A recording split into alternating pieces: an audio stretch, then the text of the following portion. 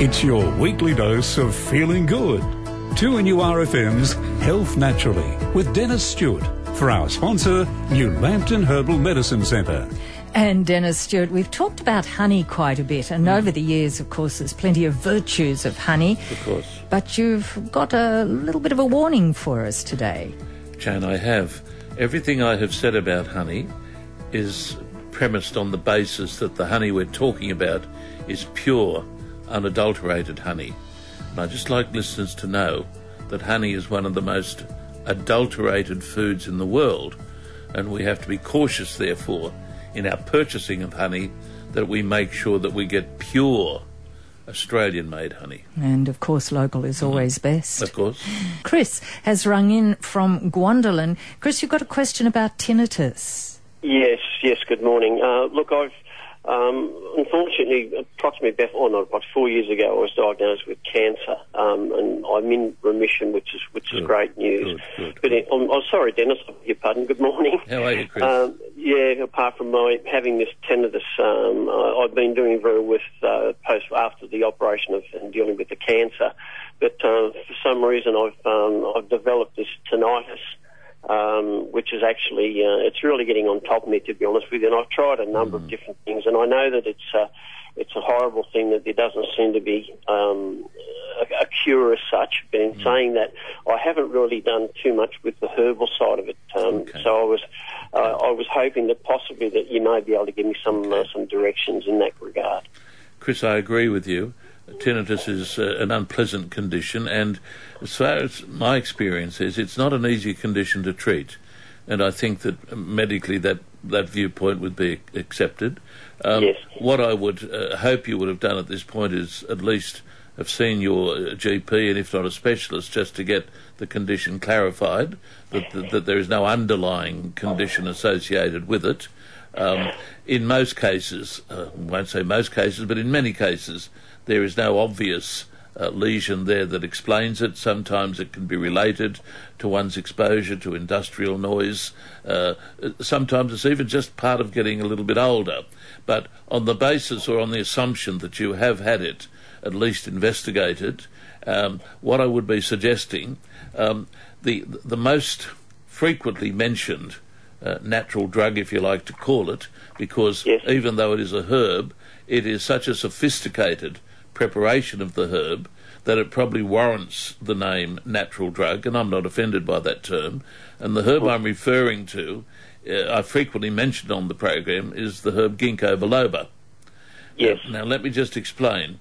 Ginkgo biloba is a tree, and it grows very prolifically in Australia, particularly along the roadsides and avenues.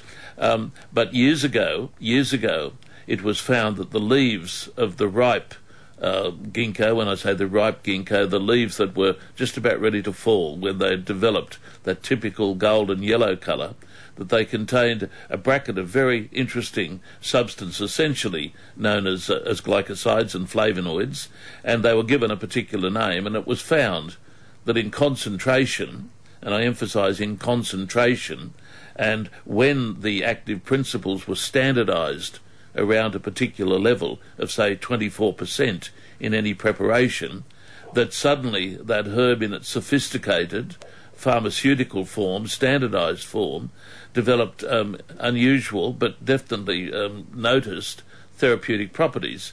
And it's become one of the most popular and recognised natural medications or natural drugs, certainly in Europe, where it's used by a lot of elderly people as part and parcel of a medication to seek to resist some of the ageing syndromes. Interestingly, it's also got documentation pertaining to tinnitus. And I suggest what would be useful for you is to just Google it up, just punch in Ginkgo biloba, standardised extract, tinnitus, and I think you'll be surprised at the amount of support there is there. In fact, in one reference that I have in my rooms, the use for it in tinnitus has been so recognised that the European Commission, which has a role in acknowledging and recommending and registering herbal medicines, has acknowledged that Ginkgo biloba is useful for this condition. But And many listeners will probably respond to what I've said by saying, I've tried ginkgo and didn't get a result. Let me just say this. If you're going to work with ginkgo for any condition, but in particular for something like tinnitus, you need, number one, to be using the standardised preparation in the stipulated dosage. Now, I emphasise that it's no use using, in my opinion anyway, non-standardised preparations. And there are things like that around the place, tinctures and fluid extracts, which are minimally representative of the active chemistry of that fascinating tree. So you'll really need to see a health food store retailer that knows a fair amount about it, or a pharmacist, and ask for a standardised preparation of the ginkgo in the correct dosage that's mentioned in the technical literature. So that's the first principle. Don't fiddle with it. If you're going to use it, use a top-of-the-range, standardised pharmaceutical-grade product. Secondarily, as I've said earlier, if you're going to use ginkgo for any condition, but indeed for this condition, one must not look for any quick fix. Most of the literature that I've read on it in relationship to this talks about many months before being able to make an assessment. And even there, sometimes the benefit that one receives is minimal and not worth the investment. Not that ginkgo is expensive, but in your reading on it, you will find those two things mentioned: correct dosage and length of time, but you'll be interested to see also the confidence that's given to it, particularly by the European Commission. All right. Dennis, look, would there be a brand in particular you would recommend? Look, most ginkgo products in pharmacy and our health food stores today have had to go through the Therapeutic Goods Administration to become listed or registered. So most brands would be of a high quality. Again, I can't mention brands for obvious reasons. No, I understand. Talk to your reliable health food store proprietor, and let me just say here that we have some of the best educated health food store retailers in Australia, as far as I'm convinced in this town. So they are well and truly capable of giving good, sensible advice. But if you want to go further, see your local pharmacist, who should have that information as well and recommend products that he or she may have used. Dennis, as usual, I really enjoy your program and have done for many years. And look, I really appreciate the time you've given me, and I certainly will be using that ginkgo biloba. We'd like you to get back to us at some time, Chris, and give us some feedback just to let us know how you're going. Dennis, I guarantee I certainly shall do. Thank you, Chris. Nick has rung in. We spoke to Nick from Edgeworth a couple of weeks ago. Is that right, Nick?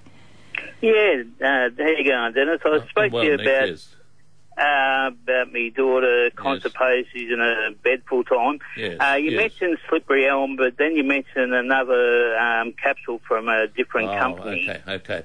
Well, I'm glad you've taken on board Slippery Elm, because Slippery Elm should, in my opinion, always be a starting base for constipational tendencies, because it's an ideal form of soluble fibre and has long been used in traditional herbal medicine to improve gut functioning. So that's a good start. I probably mentioned, however, that if the Slippery Elm isn't doing its job and the bowel is particularly lazy, there's little preparation called lower bowel stimulant. Now, it's in an encapsulated preparation. It's readily available. It's herbal, and it's a combination of quite a few herbs, all of which would have mild and gentle stimulant effects on the musculature that governs transit time through the bowel. I have recommended that product for many years, and I can't think of too many people that haven't had some degree of benefit from it. I'm not sure how your daughter is being managed. Presumably she has a general practitioner looking after her. This product is over the counter. That is, one doesn't need a script.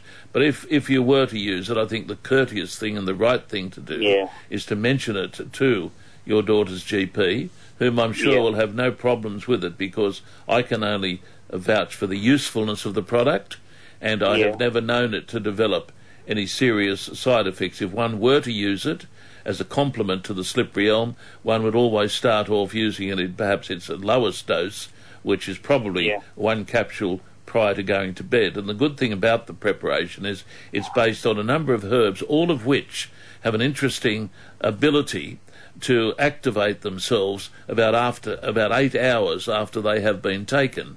And this makes it very useful for people, in as much that taking it prior to going to bed, they can get a reliable effect in most cases first thing in the morning. So that's a good little preparation as far as I'm concerned. But again, in your daughter's case, I think the right thing to do is to mention your use of the slippery elm plus the lower bowel stimulant to your GP. And thanks so much for your call, Nick. It's 12 to NURFM. Now, Dennis, you've got good news and bad news about honey. I have, and I'll have to be quick because of the few points we want to get through. In the November edition of the excellent magazine known as the Australian Beekeeping Journal, I'm trying to get the exact name for this magnificent journal that I get sent to me regularly. I think it's called Beekeeper. The Australian Beekeeper. Yes. And I've had that magazine sent to me, Jane, for years and years and years as a long-standing beekeeper, or apiarist, the technical name.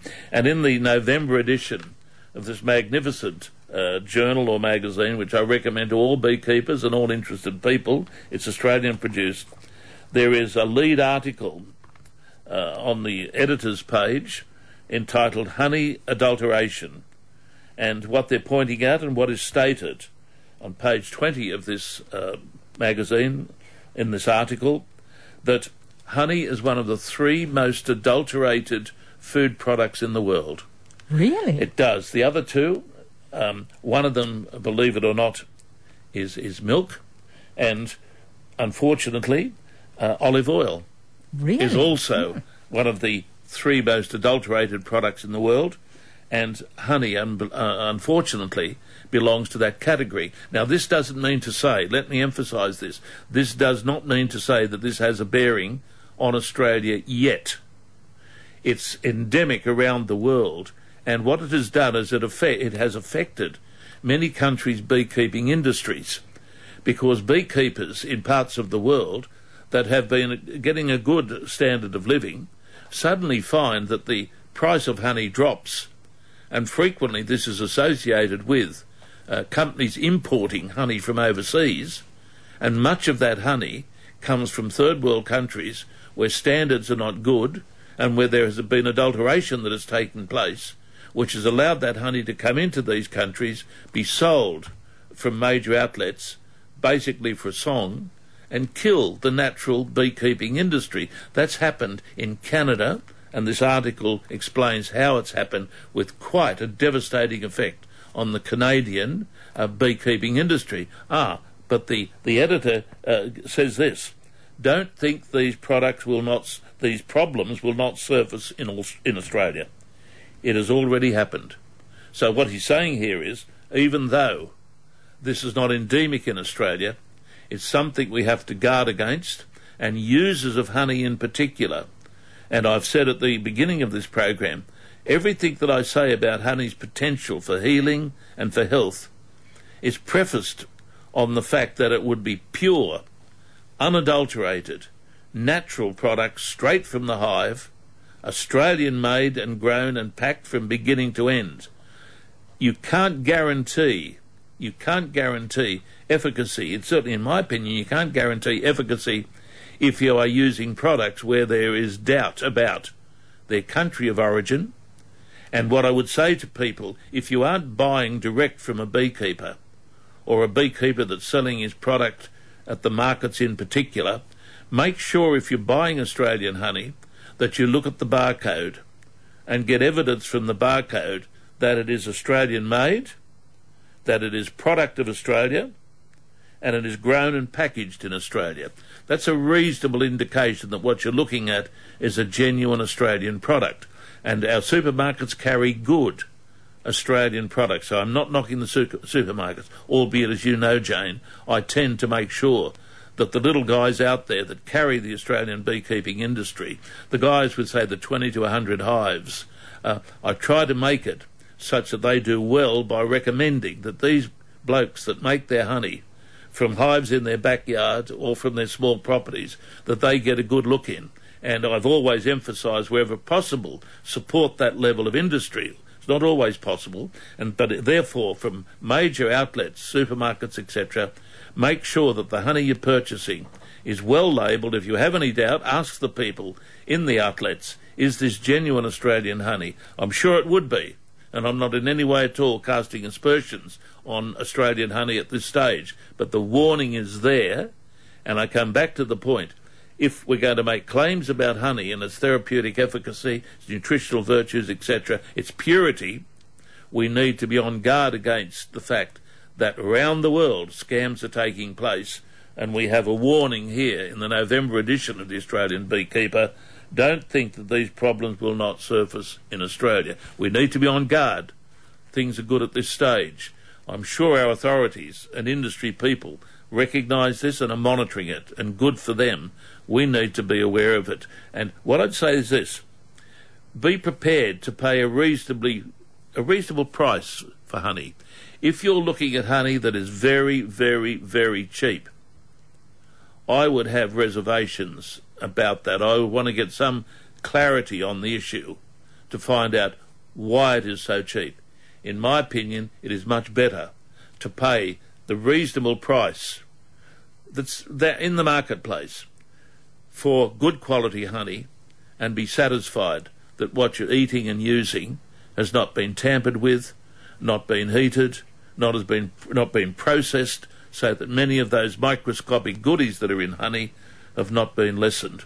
That's a bit of a rave on honey, but as you know, I'm a passionate supporter of honey and beekeeping, and I'm a passionate supporter of the Australian industry in this. We need to be aware around the world. Honey is one of the 3 greatest scams. We are alert to it, thank God for journals like the Australian Beekeeper, but purchasers of honey need to be also on guard to make sure that they're getting the real McCoy. And we're talking about mouth ulcers today, are we, Coral? That's right, we are. Hello, Coral. Hi, Dennis. Dennis, my 5-year-old granddaughter suffers mouth ulcers really bad. I've had it to the GP, they've done a swab of them, and it's come back that there was nothing there. And he said she would grow out of it. But she's 5 and they're so sore and red looking. Is she lacking something?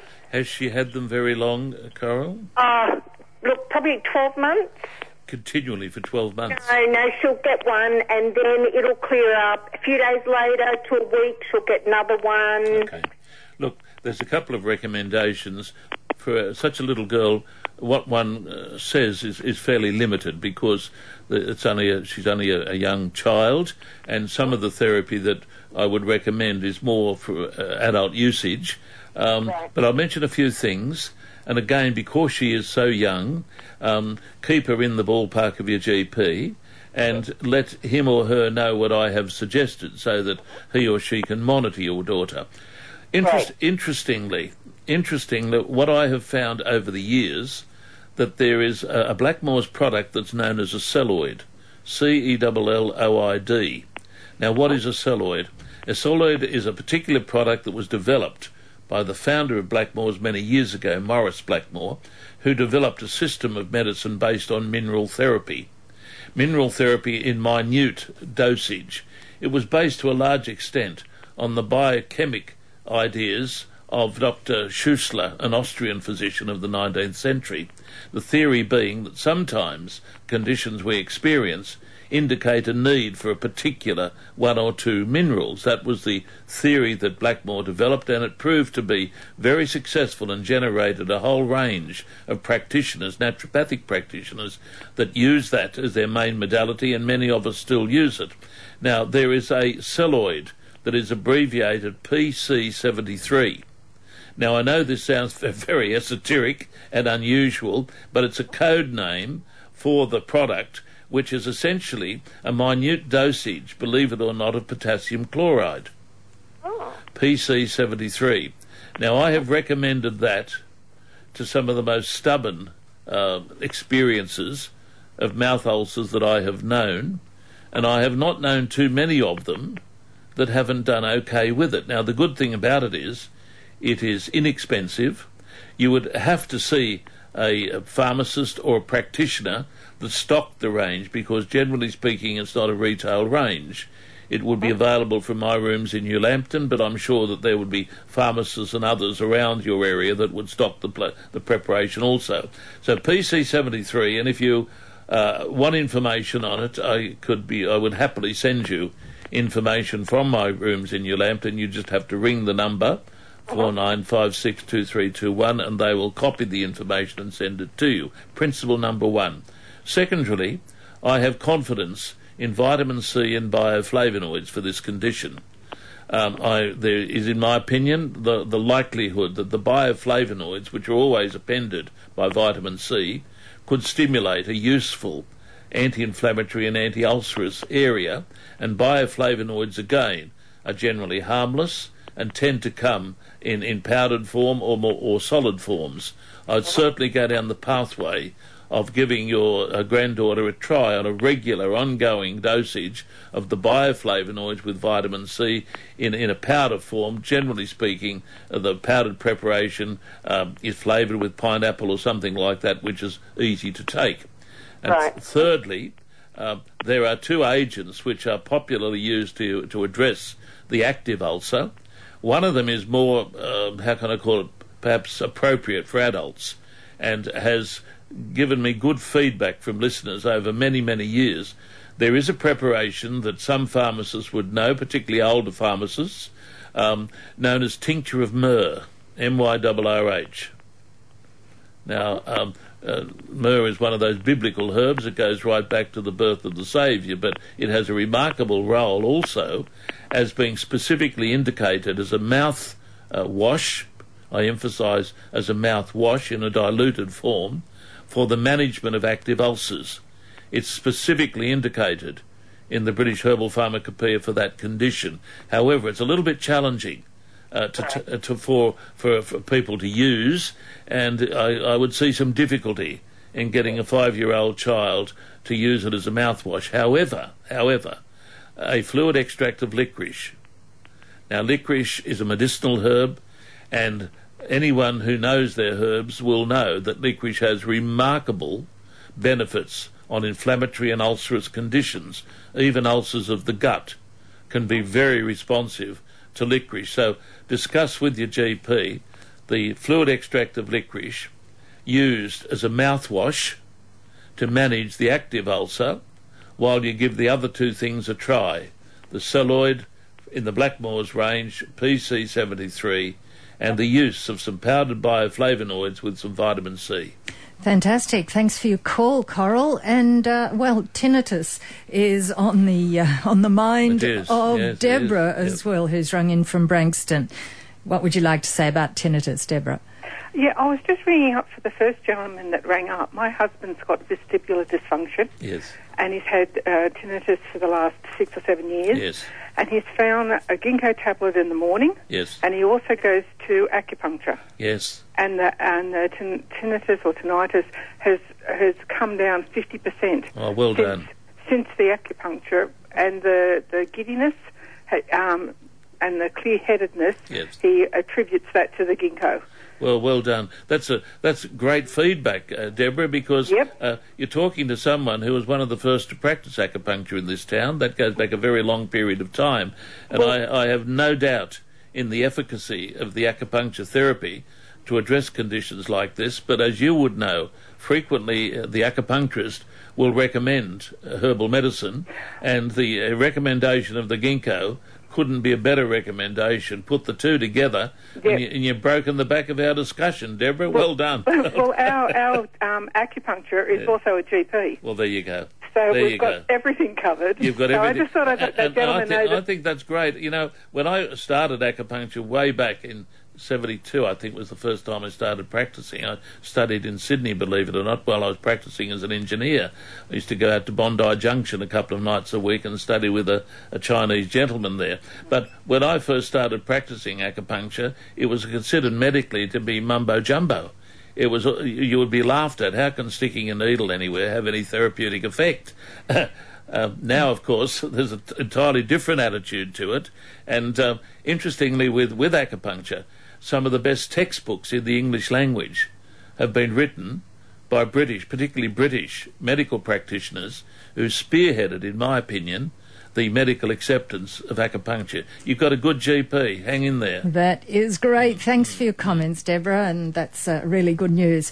It's 2NURFM's Health Naturally, and coming up in just a moment, we'll talk to Bill about honey, and we've got Steve on the line as well, waiting. But first of all, one of the carols by candlelight. Many of those sessions coming up. Do you like singing a carol or two, Dennis? Oh, look, I love carols, and I'm a bit disappointed that they seem to be drifting into the background. I'm a great traditionalist when it comes to things like that, so yes, where would Christmas be without carols? Honey has been the topic today, and as well as your topics, and we are going to Bill from Patterson, and you've got something to say about honey, Bill.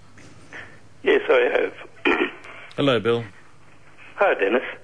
I am a 62-year-old man. When I was 12, my father was the general manager of the head office of a major food processing company in Haymarket in Sydney. Yes.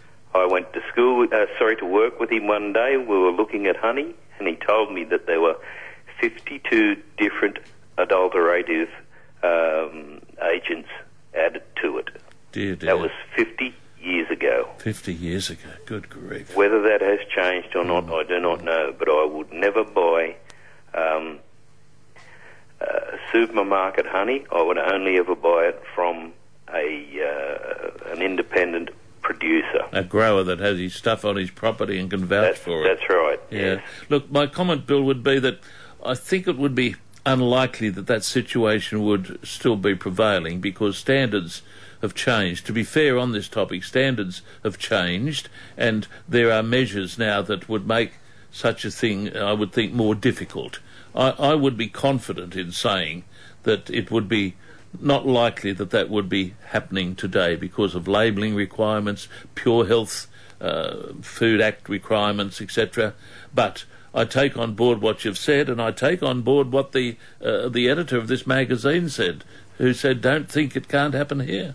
And, of course, it's another underlining thing that we should just take care, read the label. Correct. Wasn't that good, though, to hear Bill say, look, it's the guy that actually produces and sells, they're the people. They're the people. And look, I'm not in any way at all knocking the conventional outlets. They've got good honey. But if you've got a bloke that's producing his honey from his own hives, sometimes in his own backyard, and keeping the neighbours happy by giving them a few jars, well, you know you're getting the dinky dye stuff. And there aren't going to be too many additives there, are there? And honey is the topic that Steve's rung in with from Curry. Hello, Steve. What would you like to say about honey? Yeah, hi, Dennis. How are you? I'm good, Steve. That's good. I've got a bit of a gardening twist towards the honey. You spoke about the benefits of eating it and using it.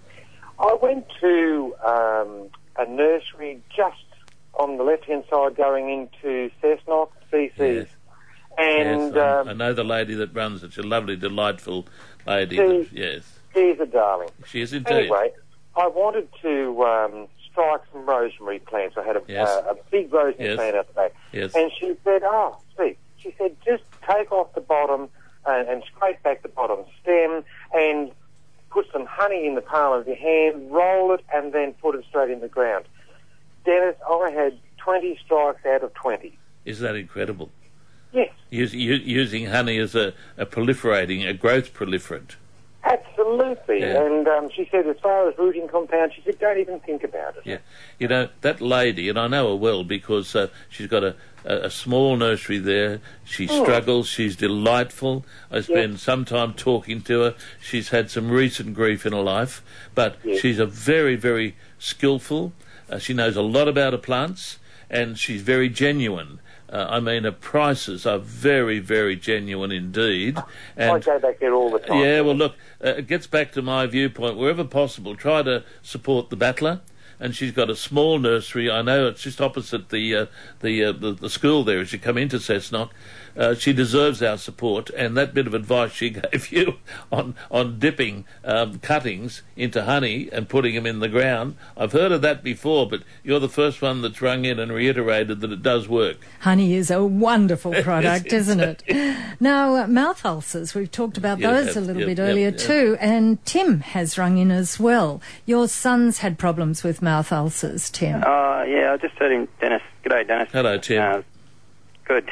I just heard him talking about that before, but my son had him, as I said, and had him for a while, and we couldn't seem to sort it out. And then I discovered that he was brushing his teeth and using a cup to rinse his mouth. Okay. This plastic cup, and I discovered it had mould around the rim. Okay. And I threw the cup out, and that seemed to solve it. So, okay. You know, it helped him. Yeah. Well, there could be something in that. Something as simple as that. Basically, what you're saying is, look at mouth hygiene. There might be something that's been carried over into the mouth from something as simple as using the same cup for too long. I just thought I'd share that with that. I think it was a lady that rang before about it. Good on you, Tim. Yeah. We appreciate you for ringing in, Tim. Yeah, thank you very much. Okay. Thanks very much for your call. Now, we've just got time, Dennis, to have a little chat about a special course. Oh, look, I think this is great, and I'll be very quick because time's got away on us. But there's been a gap, in my opinion, in beekeeping, in as much that it hasn't been that easy to formally study it. Interestingly, the New South Wales Agri-Food Industry Training Advisory Body was successful in obtaining the Cert 3 in beekeeping on the New South Wales Government Smart and Skilled list. As a result of this, the qualification is now heavily subsidised by industry and is also now available as a school-based traineeship free of charge. What this means now, for the first time, that the qualification is available to high school students in New South Wales and potentially Australia. This will allow high school students to do the Cert 3 in beekeeping as part of their higher school certificate, as well as work with the beekeeper while at school. That is a huge breakthrough. And look, I know time's gone, but a lot of this is owed to the sterling work of a lady called Melissa Wortman of the New South Wales Government Agri-Food Industry or Concern. She has worked like you wouldn't believe. I've spoken to the woman personally. If all public servants were enthusiastic as this lady, you wouldn't be able to hold this country back. She's got it up and running, and Melissa, if you're listening to this, well done.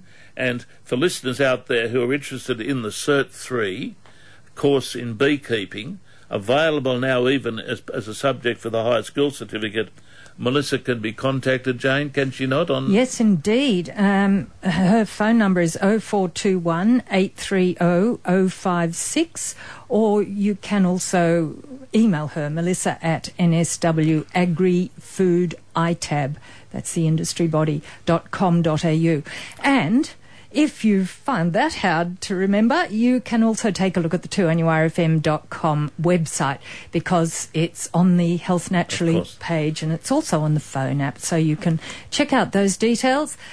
That's great, isn't it? That is fantastic. That's exciting. And we do have 2 Stiff Sore and Sorry packs to give away today to 2 lucky callers. One is Chris from Gwendolyn and the other is Carol from Cameron Park.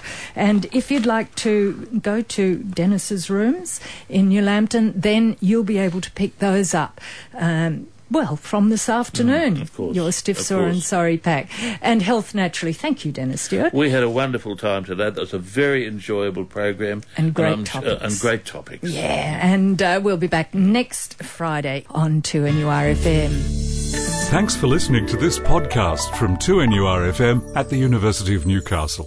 Topics range from gardening to health, well-being, pet care, finance, business and travel. You'll find them all at 2NURFM.com.